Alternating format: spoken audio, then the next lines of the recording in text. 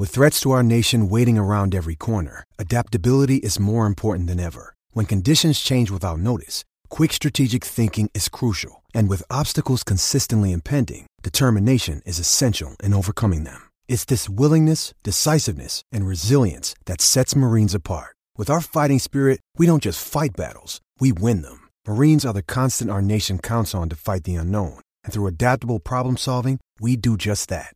Learn more at marines.com.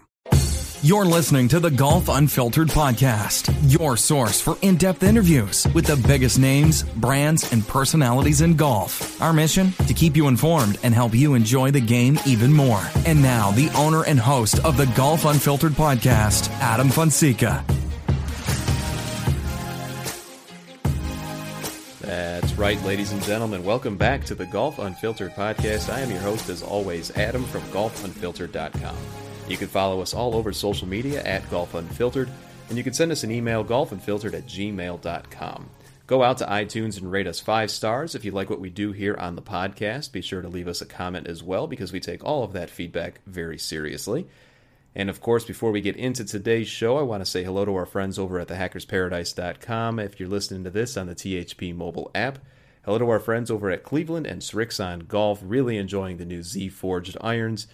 Just, it's so pure. Just loving hitting those every single time I go out to the course. And of course, hello to our friends over at budgetgolf.com. Go out to budgetgolf.com, take a look at all the great things that they got going on, all the great sales. Get your game in gear, literally, for the warm weather. And finally, here in Chicagoland, we have had a pretty good stretch of weather. Had the chance to play golf over the weekend with a few people, including my friend and tonight's guest, Mr. Michael Verska. He is a return guest. He's been on the show a few times, and listeners love him. Listeners love to ask questions of him. And today we are going to talk more about golf equipment, but specifically about how golf equipment is tested not only by websites like ours and others, but also by original equipment manufacturers themselves. And it's really interesting, some of the topics that Michael and I go into today, and I hope that you find that they're educational as much as they are interesting. And there's just so much that goes into making sure that the products perform the way that they need to perform for a brand before they actually get to the store shelf. That's probably something that we take for granted. We probably don't even think about that. But something that's been coming up on social media lately, and I feel like a lot of these shows stem from what I read on social media, which is fine. I mean, I'm on there all the time. And of course, a lot of you send me emails as well to talk about certain topics. But one of the topics that keeps coming up is the concept of whether or not the testing protocols that some websites do is adequate enough or not to distinguish whether or not there's a significant difference between two clubs, or between two golf balls, or between two golf products that everyone can go out and try and buy. Not too long ago, I actually wrote an article that appeared on our website talking about statistical significance. It's in a new weekly feature that we're going to roll out called Unfiltered Friday, and it's going to really run the gamut on different topics. And so it's not always going to be about nerdy statistical things or testing protocols. But as I've said a few times on this show, you guys know that I work in that world in process improvement during the day when I'm not saving the world talking about golf. And one of the things that I do every day is I help my organization improve the way that they do business by, well, for one, training others in the methodology that I follow, but also actually working on projects and designing experiments to actually see, hey, did we make a difference or did we just make a change? And I feel that that really translates well into the whole golf equipment testing and review space, especially recently when some pretty high-profile testing results have come out, specifically about golf balls. Then, of course, other websites focus on other products. And yes, even us at Golf Unfiltered, we do some very high-level testing and reviews of equipment that really touches more on how we think that the equipment feels, how it works well for us, and never to tell you whether or not you should buy something. Now, there is a big difference between making a switch just because you have a preference and you want to try something new, versus making a change in anything, whether it be a business process or a new piece of golf equipment, because you can tell that will actually improve your game in this instance. And in the article that I referenced, I write a little bit. I guess that's the appropriate way to put it. I write a little bit about this concept of statistical significance, and Michael and I talk a little bit about it today in our conversation, so I won't spoil that. But I do want to say that I am fully aware that some of the things that I mentioned in the article, as far as how you should design an experiment adequately so that you have a big enough sample size and that you can go ahead and make sure that your reliability and your repeatability, all of that is sound, and that's, established really well. I go into all of that. I understand that all costs a lot of money. I know that if I were to do that for Golf Unfiltered, or me and my team here at Golf Unfiltered were to try to do anything of that nature, we would need the funding to do that. I'm not going to go and drop thousands of dollars to establish a design of experiment that's going to not only ensure that the randomness of the samples are protected, but also to make sure that the results that come out are tried and true, and all the variables that you can think of, whether it be fatigue for the person hitting the golf ball, or changes in the weather that may impact the way that a golf ball flies. All of those things have to be controlled, and that does take a lot of resources that, quite frankly, I don't have the time, nor do I have the patience, nor do I have the means to go ahead and design that. That's not a cop-out. I hope it doesn't come across as that, because I don't want to sound like a hypocrite either, where I write this article saying, hey, this would be a better way to conduct these experiments, and then in the next breath turn around and say, well, you go ahead and do that. Because then I would be like other websites. And I think we know who I'm talking about. At any rate, the point being here is that there are many differences in golf products that, whether or not we know it, they exist. And what I'm talking about specifically is manufacturing tolerances. Any product that you buy off the shelf, off an assembly line, if it's touched by human hands, there are going to be differences from one to the next, even if it's the exact same product. Now, I know when we're talking about something like golf equipment that's designed by machines and CAD machines and artificial intelligence, if you're Callaway, for crying out loud, human interaction is very minimal, or at least it's decreasing over time. There's still going to be some variance in the design from one product to the next. And so Michael and I get into all of that today. We also talk about why that matters and why you should care about it as a consumer, and how that can impact your game depending on the type of product you buy. In some instances, depending on the actual lot or the item off the assembly line, like I said. It all depends. So, Michael Verska and I get into that very deep here in just a second. We will be right back after a quick word. Let us know what you think about today's discussion. Sit back and relax. Here we go. Hi, this is Bill Hobson from the Four Golfers Network podcast. And as you and I enjoy this episode of Golf Unfiltered with my friend Adam, I'm reminded of an indisputable reality. We, as golfers, are nuts. We chase a small ball around the planet, spending thousands of dollars in the effort to get that ball into a tiny hole. We then yell at the ball and curse it when it doesn't listen, even though it can't listen. It's a ball. This insanity is all part of the magic of the game, and it's what we celebrate on the Four Golfers Network podcast every Monday when a fresh episode comes your way on Apple Podcasts, Google, Stitcher, Spotify, iHeart, all the places. So after you finish listening to Adam today, I'd love to have you check out the Four Golfers Network podcast, that's F-O-R-E, where we celebrate the game with top-name guests and an exploration of the things about golf that both drive us crazy and bring us back for more. I stink! The ball is just sitting there and I can't hit it! Welcome back, folks. As I mentioned, we are happy to welcome back Mr. Michael Verska for the 700th time on the Golf Unfiltered podcast. Michael, it's always a pleasure to speak with you. Thank you. I think this is 698, though. So let's not get ahead of ourselves. But always happy to be here and talk golf.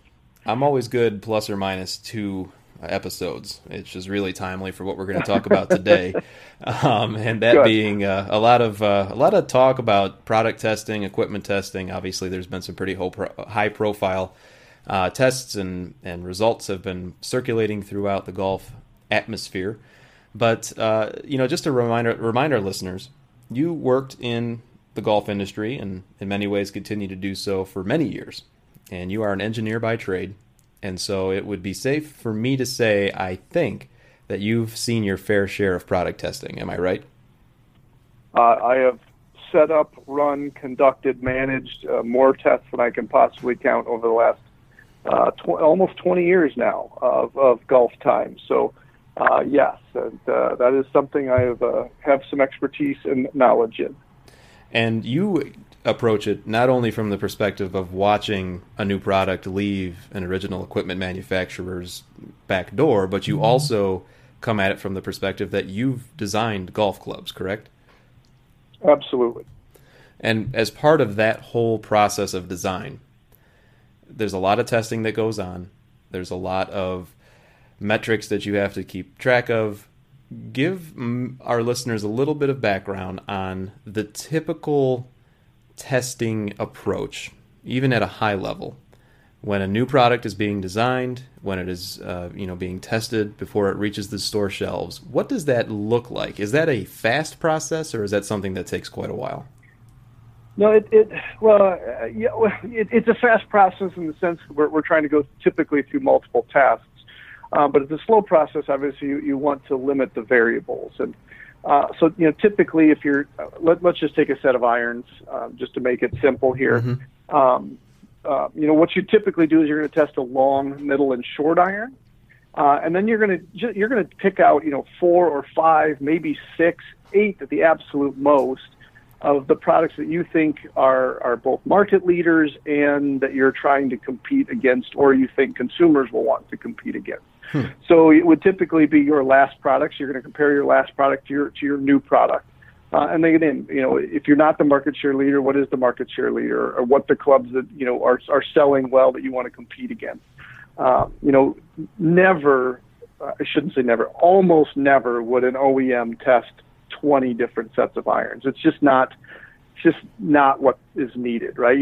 First of all, you're not going to test a blade versus a super game improvement product. Mm-hmm. So, the first thing would be to get in that group, and then just what are the key, clubs that you want to compete against. Whether maybe it's, maybe you're worried about losing a tour player if it's a better player or a blade, and your tour, you heard rumors that company X is going after one of your tour players. Want to make sure I've got the data to understand how we can compete against that. So there's lots of different reasons, but usually you're trying to narrow the field to the most important clubs, and then go right after that. And again, we're just talking about irons here, mm-hmm. Long, middle, and short irons. You'd have a standard setup.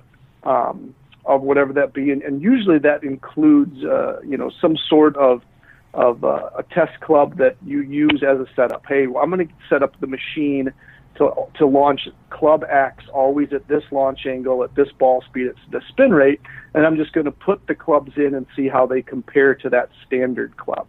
The other way you might do it is say, okay, hey, we believe through player testing that this new club that we're testing, which is the center of the test, if you will, has a 26-degree launch angle and 6,800 spin rate. So we're going to manipulate the robot to get that what we've already found mm-hmm. from player testing. So there's at least two different, but those are the main two ways you would go about it. Is do we want to replicate the launch and spin and ball speed we've got from player testing, or do we want to make this a standard test where we're going to get something, a known element, and then compare everything to that known element? That's interesting. And so when, regardless of either path you go down, how does an OEM decide, I guess, what to market? Because I think there's a lot of misinformation out there, Michael. You and I have talked about this, about, is there truth in advertising? Is there truth in marketing?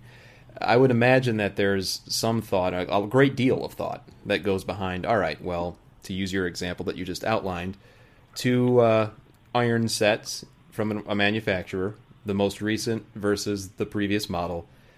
Does an OEM try to focus on certain characteristics that they want to improve on based on customer feedback? Or how does that work, that they can actually say, we made a longer club, or it's a more consistent club? Well, and this comes into where marketing is. And I don't mean this in a negative way. I think too many golfers hear marketing and they throw their arms up and say, something bad's about to happen.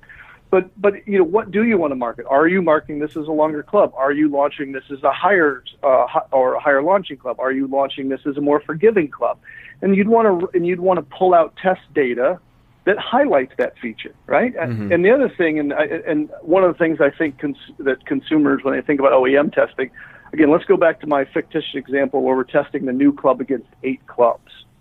That doesn't mean that we're going to put all 8 results out for the world to see. Okay. We are going to most likely pick the 3 or 4 that we do best against. Sure. Or pick the 3 or 4 that, again, highlight. Again, maybe we're saying that, we think a Super Game Improvement needs to launch higher. That's what our data is saying. So, we may only compare it against, and we may only show the launch angle. Hey, we launch higher than our old club by 1.2 degrees, and we launch higher versus X by, competitor X by 0.8, competitor Y by 1 degree, and competitor Z by 1.4. So that doesn't necessarily mean that it was even the highest launching in the whole test, right? So, and I think that's where sometimes consumers think that, I read this marketing and they're lying. I have never worked for a company that would flat out lie in that regard, period, that would fudge numbers.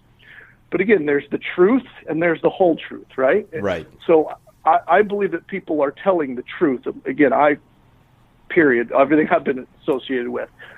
But that doesn't mean I have to reveal every result that I have from that test data. Right. There's a very famous test, and I don't have it in front of me, so please, if I don't have this from I'm going off memory, but there was a test about fairway woods that were claiming 17 yards longer. Mm-hmm. A lot of people probably remember that. But if you read the fine print, I think that was, one club against one other club with a very, very, very limited number of golfers. And so people, if they're curious, can go look that up themselves. That was a fact. Again, the 2 clubs they were testing, for this limited of golfers, they probably did get 17 golfers. Now, again, I wasn't there. I'm not saying that this happened, but did they test 40 golfers and pick the 3 with the biggest difference? I'm not saying that they did because I don't know. I wasn't there. But that wouldn't be lying. That just might not be telling the whole truth. They were telling a truth. So I think that's one of the things that consumers get confused. I really do not believe there are any golf club companies lying. Maybe I'm naive. I've worked in several. There was no not lying in that regard in the ones I worked for. The people I know in the industry are generally honest people. But that doesn't mean you present everything. Well, and that's basically marketing, isn't it? I mean, let's just take it. That is marketing. I mean, that's any business you go into, you're going to have those half truths, I guess you could say, and that's probably even being unfair to the profession itself. I mean, my wife is a marketer, and I can guarantee you that she doesn't put out all the data from her company either, and there's a very strategic reason for that. But we do see those types of data being shown all the time. I can think of at least 3 recent driver releases, for example, that have shown charts comparing their new driver to others that were just released, and theirs is always at the top of the list. And I always find that funny because the next one will come out and that same driver will be a few notches down. That's pretty much what you're talking about, though, right? Yeah, and again, especially with robot testing, and to be clear, I'm a big fan of robot testing. I think it has a place. I'm also a huge fan of player testing, so I really believe there's important places for both. But you can manipulate results. Let's take a look at a driver, for example. Let's say that you've got a driver that's all designed and done, and you have to launch it for a number of reasons, right? You've announced you're going to launch it, before you get to the end, and all of a sudden you find out, for example, let's say it's launching low. Mm-hmm. So you run your standard test, and you go, oh my gosh, this driver's launching low. We're shorter.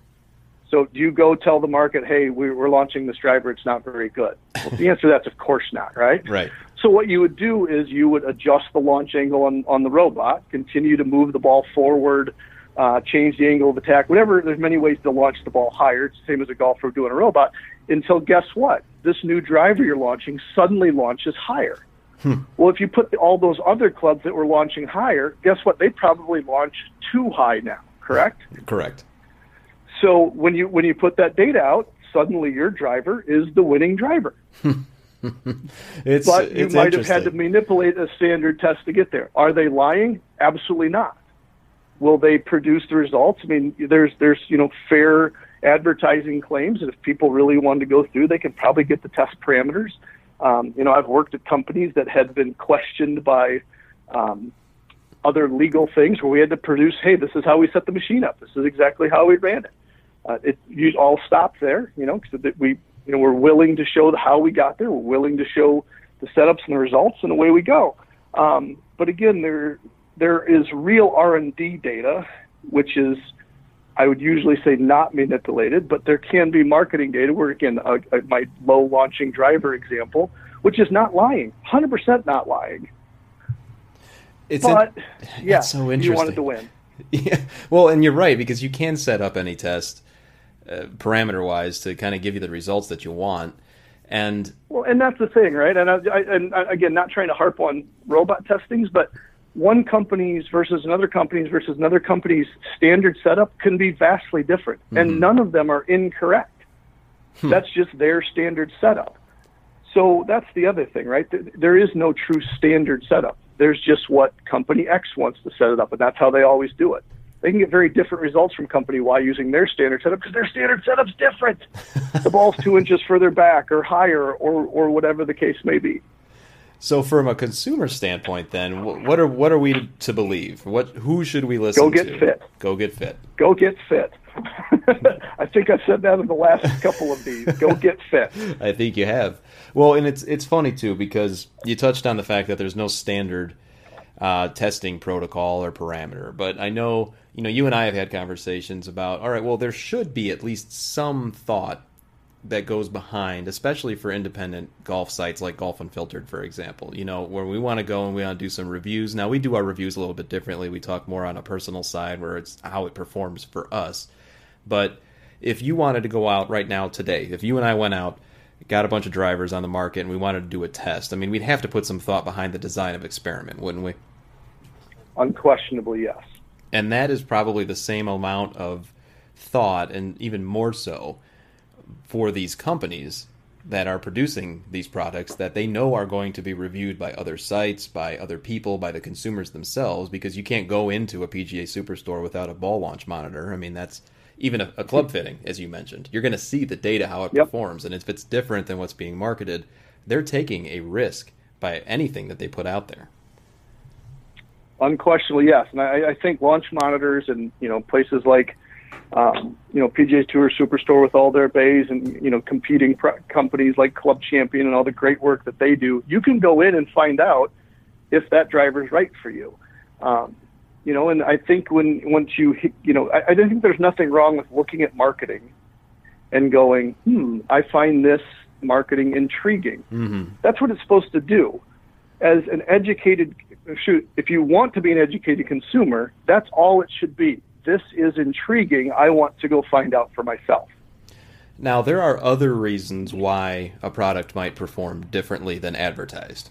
And I'm speaking more in regard to the whole concept of manufacturing tolerances. Now, recently on social, and you and I have chatted a little bit, along with our buddy JB, about just the difference in manufacturing tolerances from one company to the next. And, this is a concept that I think isn't talked about enough, especially among average golfers. Now, just at a very high level, to kind of level set here, Michael, what is the definition of manufacturing tolerance?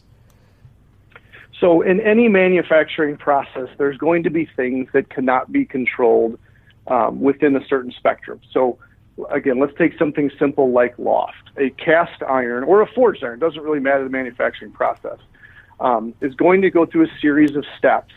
And even at the end, two things that were right next to each other in the assembly line went through the exact same processes can have different lofts.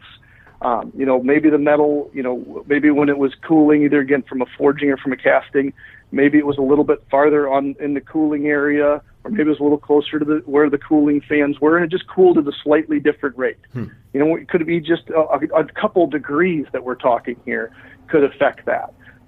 There's so many things that go into it, so many steps that it's almost impossible to pinpoint that. Now, there's people whose literally their entire jobs is to minimize those tolerances. But, the golf industry as a whole has really kind of settled into this plus or minus 1 degree for virtually all clubs. Now, and I was reading one of the forums recently, and somebody posted, well, they could just make it, 0.1 degrees, and, and they'd have to scrap a lot. Well, that's kind of true, but it's kind of not. Can you accurately and repeatedly measure loft to 0.1 degrees? So it also comes into your measuring tolerances, which is something that, quite frankly, no one should think about if they want to, if their goal is to break 80, measuring tolerances should be about 10,000th on their importance list. But if they are, these things go hand in hand.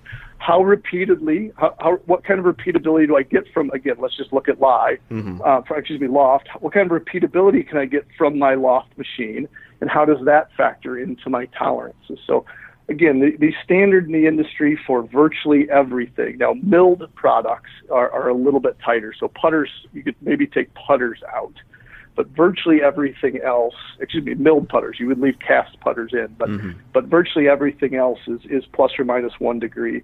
And even the ones who have really tight tolerances, you're talking, 0.6, maybe 0.7 is really the tightest that I'm aware of. Now, maybe there's I have no idea what PXG is doing. Obviously, they charge significantly more. Maybe they've got something I'm not aware of, but I would be surprised if anyone is, again, below that.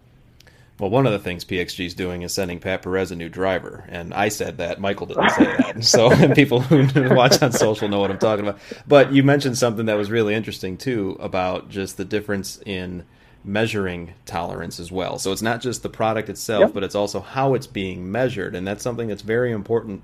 And I know you had mentioned that might be the 10,000th thing on someone's list, but it's at least important to know that there are human beings who are measuring these clubs in a lot of instances, and golf balls or whatever.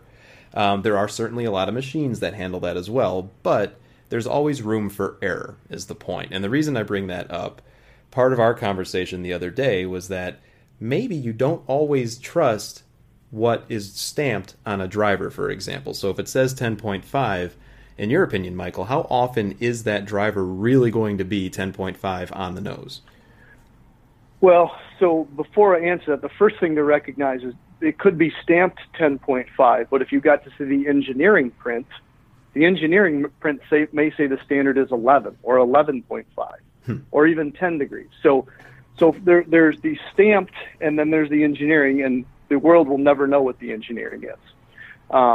So having said that, with a good bell curve and a good manufacturing, you're probably looking at, 2/3 roughly of that. Let's assume that 10.5 is the right number. You're looking at, 2/3 should be in that, 10.1, 10.2 to 10.7, 10.8 range. Now, I say that because if you gave the same person that same driver and told him to go measure the loft 10 times, that same person might get 10.2 to 10.8 on the same head just from setup and human error and repeatability. Right. So, it's not just, 10.5 or bust, again, because of the inherent nature of measuring a club that has two curvatures on the face, right? Both bulge and roll. To get that right, there's inherently some tolerance. But yeah, more often than not, you're going to hit that engineering. But again, I wouldn't be shocked at all to see 9.5 or 11.5. Again, a certain percentage of the time, depending on the OEM's repeatability. Now, so repeatability is one factor of it, reproducibility is the other. And so for OEMs, do they have multiple people kind of, quality checking themselves to make sure? Or is it just one person usually measuring? Well, the answer is they have multiple, and I'm not trying to plug any company here, but sure. The bigger the company, the more dollars they have to spend, the more checks they're going to be able to put in, period. And quite frankly, the more checks they're going to have to put in because they're making more product, right? Right. If you're making 30,000 drivers versus, 5,000 drivers, there's going to be more what's called tools involved, the parts that make the head. Again, we could talk about this for hours, and we know we've joked about that. But you could buy a driver from company. If you go to a rack at a store that has 10 drivers, from one of the big companies, those drivers may come off of 3 or 4 or 5 different tools. Now, the tool is the very basic that creates the wax that you put titanium in that becomes the club head. So even tools from one tool to the next could have slight loft or lie or length, excuse not length, or weight variances. So there are so many variables into these that people can head just spin around. So, I guess what the most important thing is, go get fit, and you make sure you ask your fitter, did you check the things that mattered to you? Did you check the loft? Did you check the lie? Are you sure this is similar to the head I was fit on? It's not unfair to, again, for drivers specifically, if you're not going to buy that driver, and again, I don't think you need to, have you checked the loft of this driver? Yeah, I understand that you put me in +1 on the hosel setting, but what did it really start at 9.5, or is this one that's 9.8?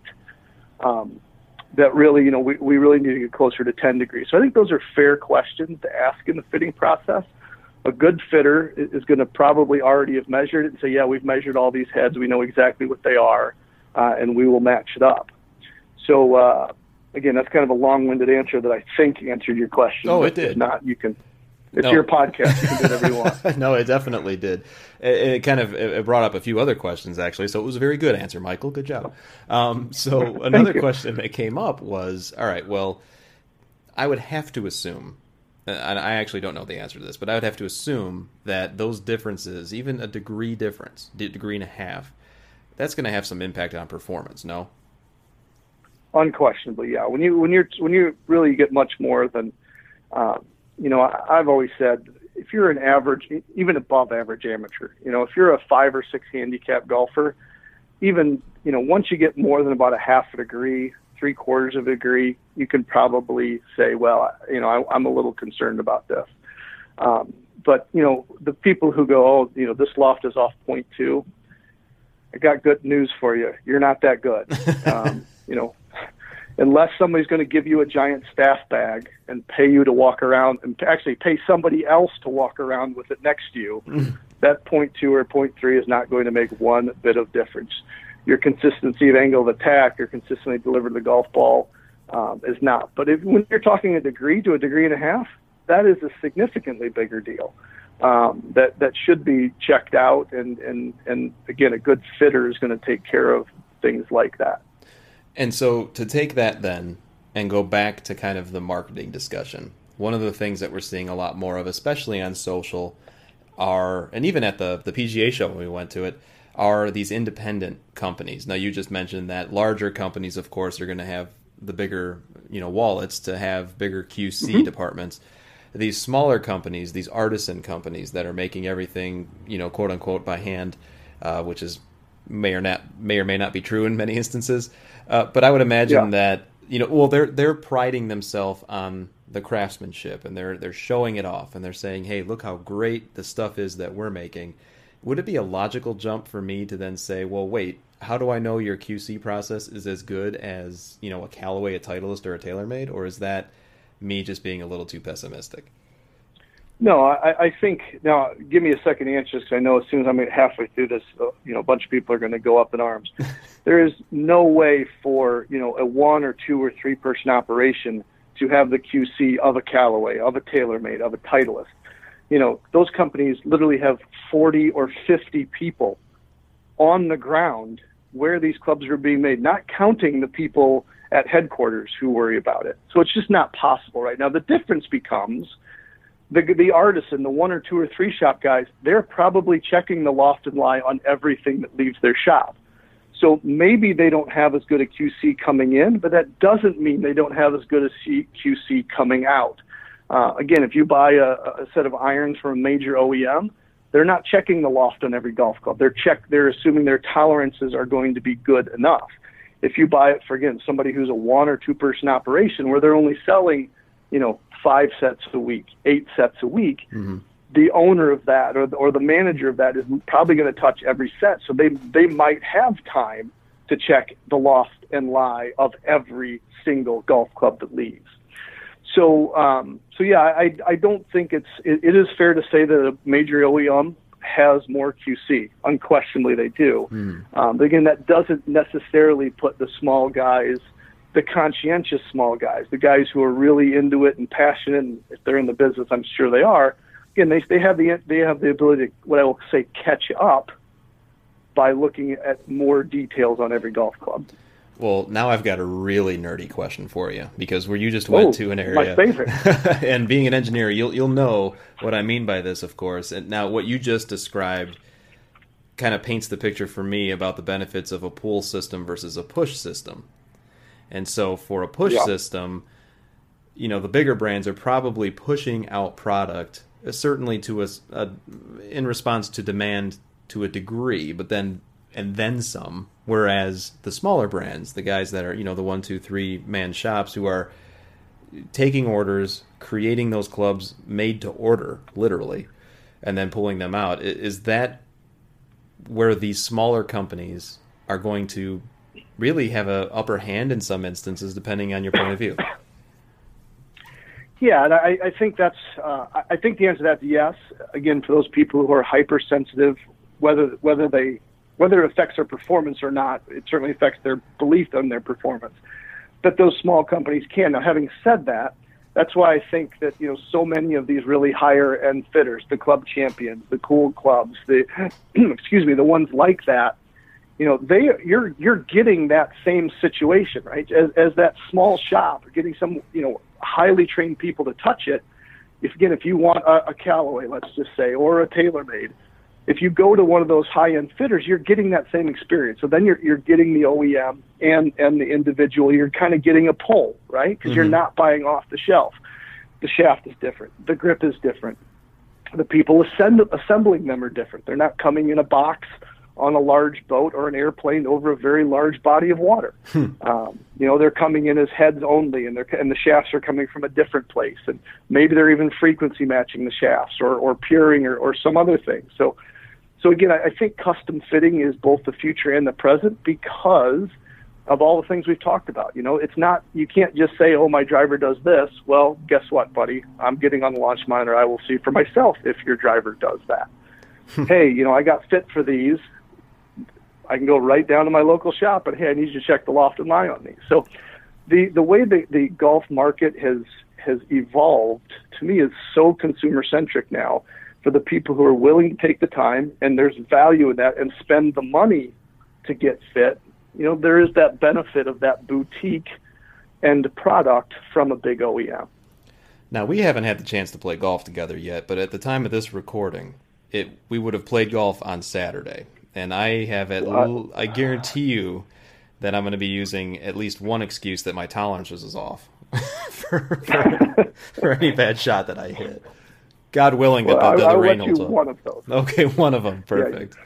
Yeah. Listeners, we're talking to Michael Verska again. Obviously, a guy who's been on the show a few times. Michael, another quick question for you. All this talk about the different tolerances and the measurement system and the products themselves, as well as all the work that goes into the R&D. You were on here last time, too, talking about golf shafts and how there's definitely no standard for measuring that either. But for the actual product testing before anybody even knows a club exists, how much testing goes into that? And I know that club releases can take multiple years in some instances. There was talk that Callaway was testing the Epic Flash driver for a very long time before it even saw the light of day. From your experience, how much testing in terms of length of time are we talking about here? So I would say on a minimum of, you're talking 6 months, an absolute minimum of 6 months, and that would be both robot and player. That would most likely be using different golf balls. It's not uncommon. Again, I can't speak for every club company, but you would test the clubs with both your golf balls, and then if it's not the leader, what would perform in some of the leading situations. You may even check it with a ball you hear is coming out, and hey, we're going to get something similar to that. So you'd be testing with both robots and players multiple times each. In hopefully multiple conditions, meaning weather conditions. Let's test it when it's hot. Let's test it when it's just kind of medium warm. Are we getting any differences there? Are we getting players with different angles of attack? Are we getting players of, all with a similar handicap? Again, if you're going for a better player group, you're going to be a low handicap, but are we getting players with different swing speeds in that low handicap range? Are we then correlating that to the robot data? What are we seeing? So again, from any of the major OEMs, you're talking a minimum of 6 months testing. Now, it's not nonstop because there'll have to be some iterations. Hey, we tested this, we need to make this tweak. Hey, we tested that, we need to make this other tweak. But it is, when I say nonstop, meaning it continues on for, again, a minimum of 6 months, and quite frankly, 12 to 15 is not abnormal. That's crazy. Again, from a big OEM. Right. And for the smaller ones, of course, the timeline just goes down, because I'd imagine that they need to get product out there. And so that's the and again, they have less people to test it, right? If you have 5 or 8 people in your test group, you can do a lot more than if you have 3 or 4 in your whole company. Right. Of course, definitely. Well, listeners, we've talked a lot about a lot of different topics today, and Michael, obviously, we always appreciate you being able to come on, and we want to make this more frequent. You and I have talked about that. We want to bring you on back, time and time again to talk about different topics. And listeners, if you're listening to this and this has prompted more questions in your mind, please feel free to get a hold of either myself or Michael. You can find both of us on Twitter. Michael's available at VGolfMan on Twitter, and of course, you can reach out to me at Golf Unfiltered. And Michael, we'll kind of keep our eyes and ears open, see what people are talking about. I know that they've sent you emails, me as well, and we can also check the forums over at thehackersparadise.com to get even more questions. And let's do this again soon. Yeah, and hopefully we're still friends after Saturday's round of golf. I think we will be, but time will have to tell. As long as the weather holds out, I think we'll be okay. I'm looking forward to it. I am as well. Thanks, Adam.